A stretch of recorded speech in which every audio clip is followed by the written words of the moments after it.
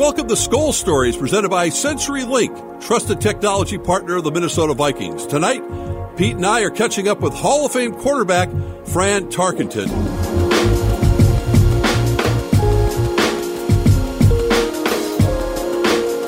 Pete, before we chat with Fran, I know the subject right away was going to be the passing of his close personal friend, Sid Hartman. Goodness, a week ago Sunday it happened already, and I find myself already picking up the paper going, where's Sid's column? I thought he'd still be writing one. The late Dark Star said after Sid passed, his column would keep going for a couple of weeks.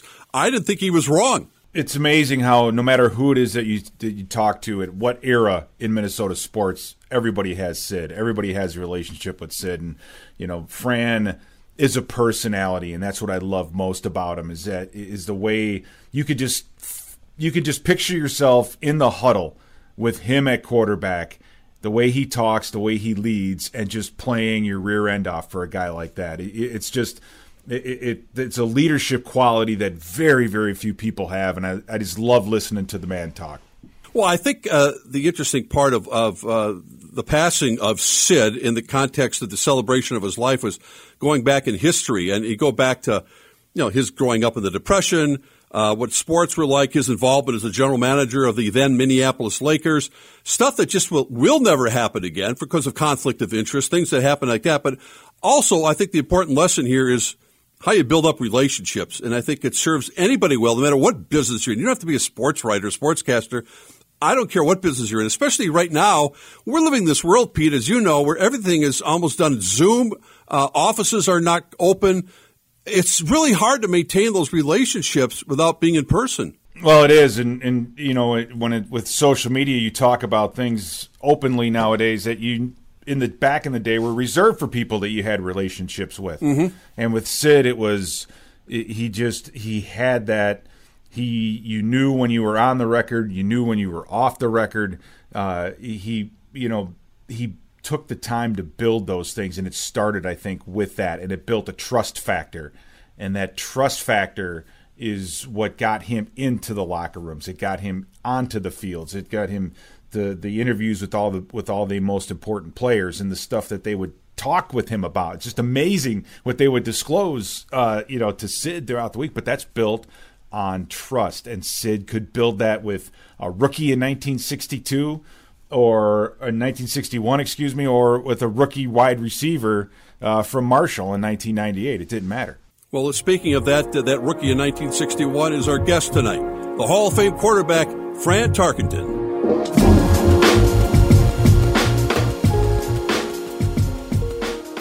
Yes, what a kick it is to have Hall of Fame quarterback Fran Tarkenton with us today. And Fran, when someone lives to be 100, I don't know if it's so much of mourning the loss of someone like Sid Hartman as opposed to celebrating his life. And I think back to your first exchange. I think I've heard this story before, but I assume your first exchange with Sidney was back in 1961. Yes. When the Vikings drafted you and brought you to Minnesota. They did. And here I am living in Athens, Georgia, playing for the University of Georgia Bulldogs. I got drafted by Minnesota Vikings, and I'm a fan of NFL football, and I don't even know who the Minnesota Vikings are because they weren't. I was a Washington Redskins fan. I mean, here's this team that's coming in as a new franchise team, and so I didn't know who they were, what they were, and all of a sudden I get a call from Bert Rose, the general manager, and they want Rip Hawkins and Tommy Mason and I to come up.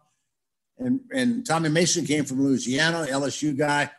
Rip Hawkins, the second-round draft choice. He came from North Carolina, but lived right outside of Athens, Georgia.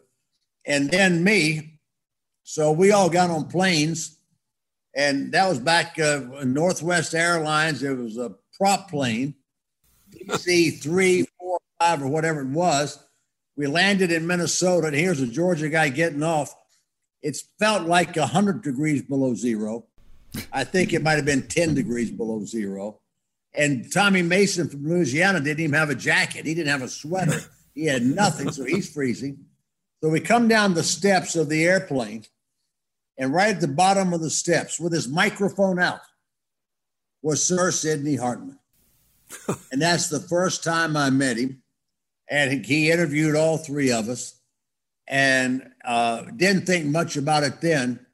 But then, he had a lot of great friends, as you know. My great friend, Bobby Knight, my great friend, Bud Grant from Sydney. Mm-hmm. But Sidney and I had a unbelievably great relationship, and it started that day. And then as years went on, it just got bigger and bigger and bigger. And I would, after we played a game, and Sid would want to interview me, I would tell him all of our thoughts, the game plan, the whole deal, because I could do that and knew he would understand it anyway. So I never had a problem with him leaking something to somebody else, which he would never do anyway. But it was fun, so I liked giving him the scoops of the day, if you will. I mean, Sid had to have been like 60 years old when you first met him. Well, right? Let's see. I'm 80 years old. Yeah.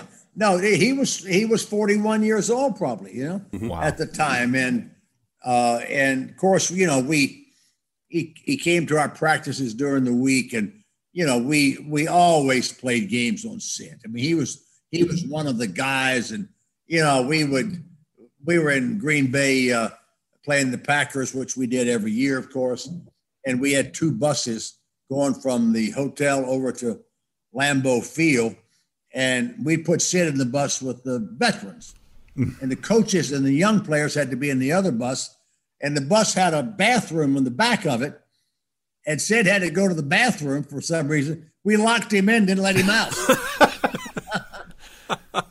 I mean, I hear these stories, Fran, and I think about today and how that'll never be replicated. Yeah. I mean, people say Sid's one of a kind. Well, it's not just – it's Sid, and it's the time, and it's the intimacy that you have as a player with someone who's able to, put those things down and put them on print and get them to the fans. And it's too bad, because that connection that Sid allowed the fans to have with you and with the other players, it's just not around. It doesn't exist anymore. No, and see, he was truly a great friend. In my last number of years, my kids were in school, so I kept them in Atlanta, and I rented a place up at the Twin Cities during the season. And Sid and I would have dinner together once a week. And so, I mean, when have you ever done that in your life with a member of the press? But we did, and that went on for years and years and years and years. We just liked the company of each other, and he had such a breadth of sports people, but not sports people. Everybody that came through Minneapolis wanted to meet Sid Hartman, or they had heard of Sid Hartman, and people that didn't know him, they think, well, he's a big personality guy. Well, as you guys know, he wasn't a big personality guy.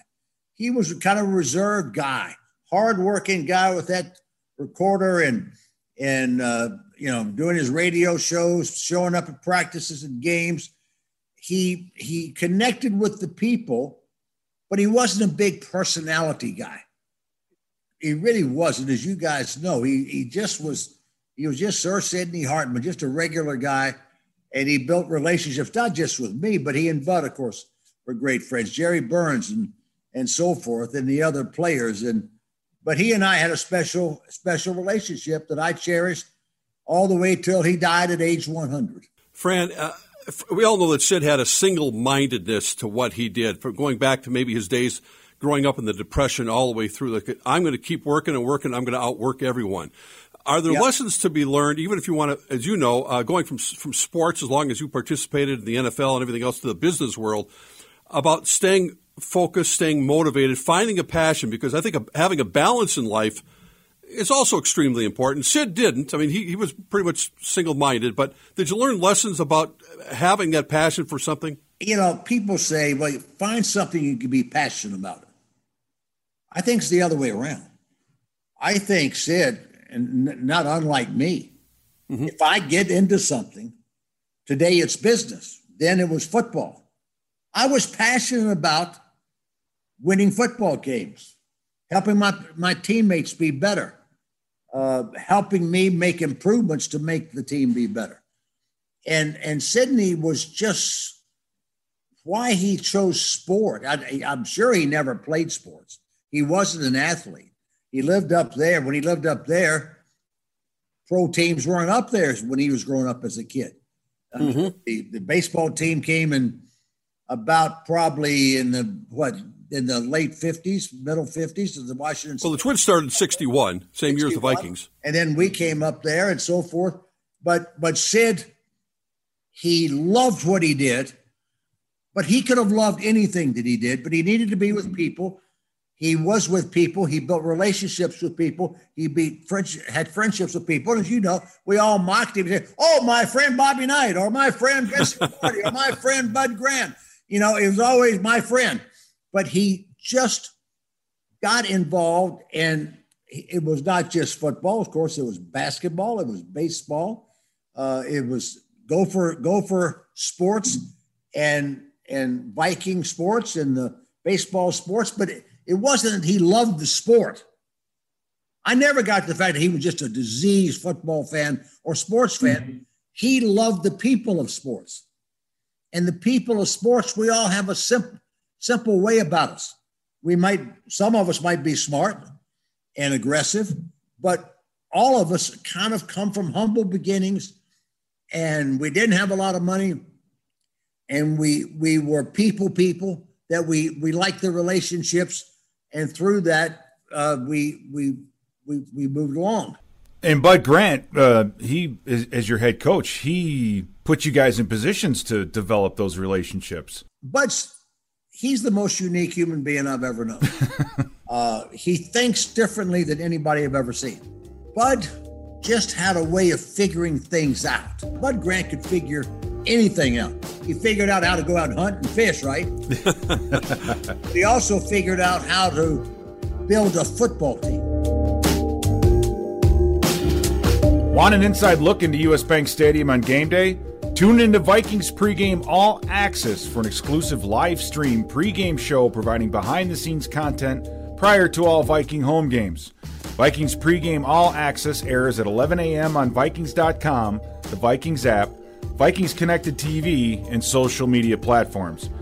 We'll be back in a moment with more Skull Stories right after this.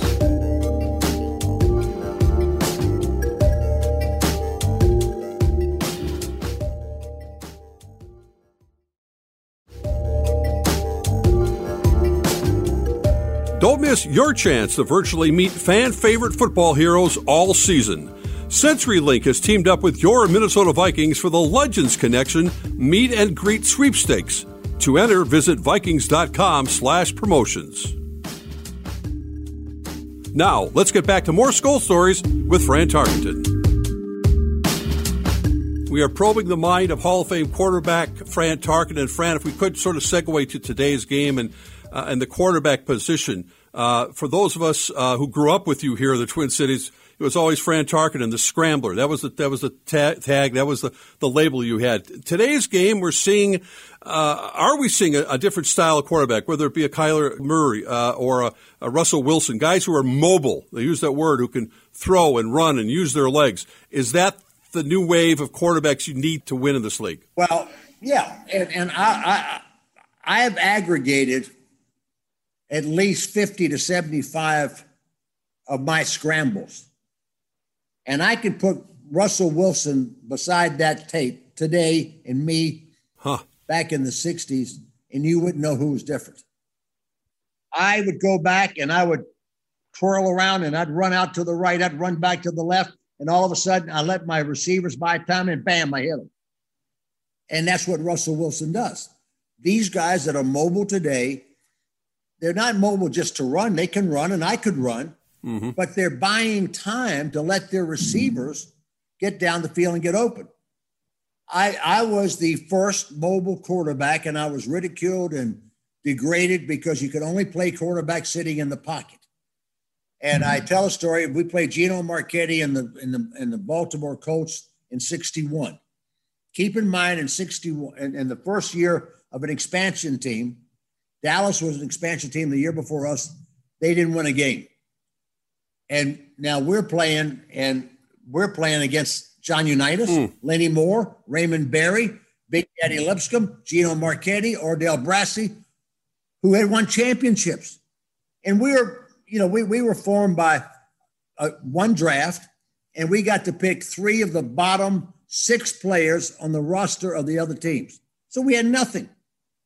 We beat the Bears the first game, but what people don't remember, we played the mighty, mighty Colts, and John Unitas was the quarterback of the world then, and he was a pocket guy, right? That's all it was. We beat him 7-18. I threw for more passes, more touchdowns than he did, and so forth. And after the game, they interviewed Gino Marchetti, who, in my mind, outside of my teammates in Minnesota, he's the greatest defensive end that ever lived. And so during the game, he was a beast everywhere. And so after the game, they said to Gino, big Italian guy, weighs 6'4", 235, and just muscle. They said, Gino, very quiet guy. What do you think of that Tarkenton kid? They'll kill him. He's running around. You cannot run around like that. They'll kill him. 6 years later, Sport Magazine in New York named me the Offensive Player of the Year. And they said to me, who would you like to introduce you at the banquet? Gino Marchetti was already retired. I said, I want you to get Gino Marchetti to give. And we were great friends until he died about 2 or 3 years ago. But yes, I mean, I was a freak. My purple people, there's Marshall and Eller and Page will tell you that during that time when I was running around, the Deacon Joneses of the world, they say, tell him to stop running so fast. He's tiring us out. Nobody did that. I was ahead of the time, and I got ridiculed. Now, I go on, and people don't realize it was to give my receivers more time to run down the field. John Unitas held the passing records of 40,000 yards, touchdown passes, but that's yards gained. And I came on, and I beat his records. And I obliterated his records. Was I a better quarterback than? Was I a better passer? Not necessarily, but I had the mobility. I threw for 47,000 yards. He threw for 40,000 yards. I threw for 342 touchdown passes. He threw for 300. He played 19 years. I played 18. My record stood for 17 years, the longest tenure of any quarterback in the history of the world. And when Dan Marino broke my records, I was getting people calling me, sportscasters, said, we knew you were a scrambler. We had no idea that you set all the passing records. And I did. With the exception of a Tom Brady and a Drew Brees, though, Fran, do you think you need to get one of those guys now as the game evolves to successfully win year after year? Or can you win with a pocket passer? No, I think the days of the Tom Brady, Peyton Mannings, Drew Brees is gone. Now, Drew Brees obviously can still play, and so can Tom Brady. But you're not going to see that kind of guy anymore. You're going to see the guy that's playing out in Arizona who's 5'8". You're going to see Patrick Mahomes, who's already won a Super Bowl, who was a mobile guy, and because of all that, he probably was the 4th or 5th quarterback drafted. The quarterbacks of the present and the future will be quarterbacks that can throw at an NFL level, but they've got to be mobile. And Brady is the last of the Mohicans. So is Drew Brees. That's not going to come back. It's going to be dual threat quarterback. Fran, where would you put Aaron Rodgers in that mix? Well, Aaron Rodgers is a dual threat quarterback. Yes, I totally agree. He has got an amazing arm. But what he does in the pocket, the way he moves and throws off balance, he's always moving. He's got tremendous mobility. And he's arguably been the best quarterback in football for the last 5 or 6 years. And I think today he's the best quarterback in football. And I'm apologizing to Tom Brady, but Brady is 43 years old. But the skill set of Aaron Rodgers is truly amazing. And you talk to your coaches out there trying to defend him, they'll tell you the same thing. He's the guy they fear the most. We're winding things down here, Fran. I just want to know, getting back to Sid Hartman, do you have any of those Murray's gift certificates still left? Did you have a few of those that Sid gave you over the years? Yeah, he gave he gave me a few of those gift certificates that were given to him. But I know one thing: when we went out to dinner, I had the pleasure of picking up a lot of checks. So you bet. It sounds just like when you go out with Rosie. That's it. Well, Fran, we really appreciate your time. It's always good to catch up with you. I know you guess you just had some ankle surgery. You're still scrambling around in your backyard? Yeah, I've got some ankle surgery, but it's on my left ankle. I had 2 broken bones in there. So I'm doing fine, though. I've taken no narcotics, and I can get around. So I'm going to get this boot off of here in about another 2 weeks. So well noted. All right, guys. Good talking. Thanks, Fran. It's always good catching up with you. See ya. Take care. Thank you so much. It was great. Well, Pete, story after story with Fran Tarkenton, not just about the life with Sid Hartman, but everything else. Interesting conversation about the future of quarterbacks as well. So I hope you enjoyed it as much as I did. Oh, I did. And he it's interesting with innovation when it comes to sport. When you're truly innovative, you get mocked and ridiculed quite a bit, and he experienced that as the scrambling quarterback. And let's face it, the league's turned itself on its head. It's all about scrambling, and we're going to see one of the best scramblers in the league in Aaron Rodgers. Well, they turned the page. The Vikings at 1-5 have to find a way. Not getting any easier, that's for sure. Playing a Packer team that probably feels they're in line to a really good shot at getting to a Super Bowl this year as things are kind of playing out in the NFC. No, absolutely. And they stubbed their toe against Tampa Bay. Tampa Bay did some good things against them. They come back against, Houston Texans team that's struggling as well, and they basically took care of business. That's the scary part about what they did last weekend was they just came out and beat the Texans like it was their job. And they are in a groove, and it's up to the Vikings to find a way to disrupt that at home. It's not going to be easy. Well, Pete Bercich, thanks much. Of course, we'll talk to you on game day on Sunday. Sounds good, Mark. Thank you. Well, Fran is always a great guest. It was certainly great to have him share some of those terrific stories about Sid Hartman and then some tonight. Before we go, I wanted to let you know that when you purchase a Vikings yearbook during the month of October, a portion of the proceeds will benefit Daniil Hunter's charity of choice, the Boys and Girls Club. Use the code SKOL at www.vikingsyearbook.com. So thanks to Pete, as always, for another great week, and thank you, fans, for tuning in to another episode of Skol Stories, presented by CenturyLink, trusted technology partner of the Minnesota Vikings. We'll see you all again next week.